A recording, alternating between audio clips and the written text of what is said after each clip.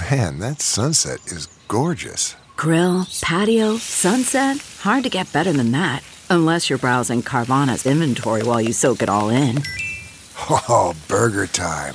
So sit back, get comfortable. Carvana's got thousands of cars under $20,000 just waiting for you. I could stay here forever. Carvana, where car buying meets comfort meets convenience. Download the app or visit Carvana.com today.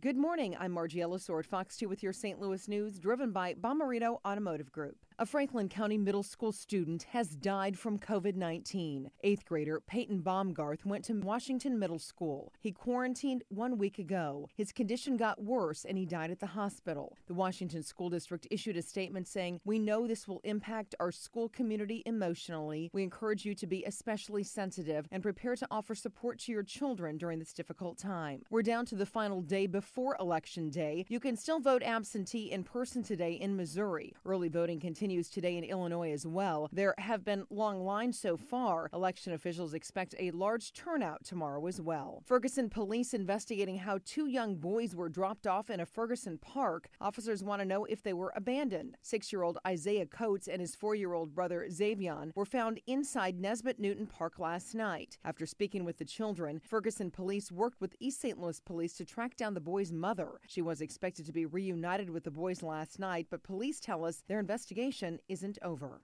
From the Fox 2 Weather Department, temperatures this morning officially reached freezing in St. Louis for the first time this season. After a chilly morning, expect a steady warm-up today with afternoon highs in the mid to upper 50s under sunny skies. Tonight, clear and chilly, lows in the 40s. Election Day, very nice with more sunshine and afternoon highs in the upper 60s.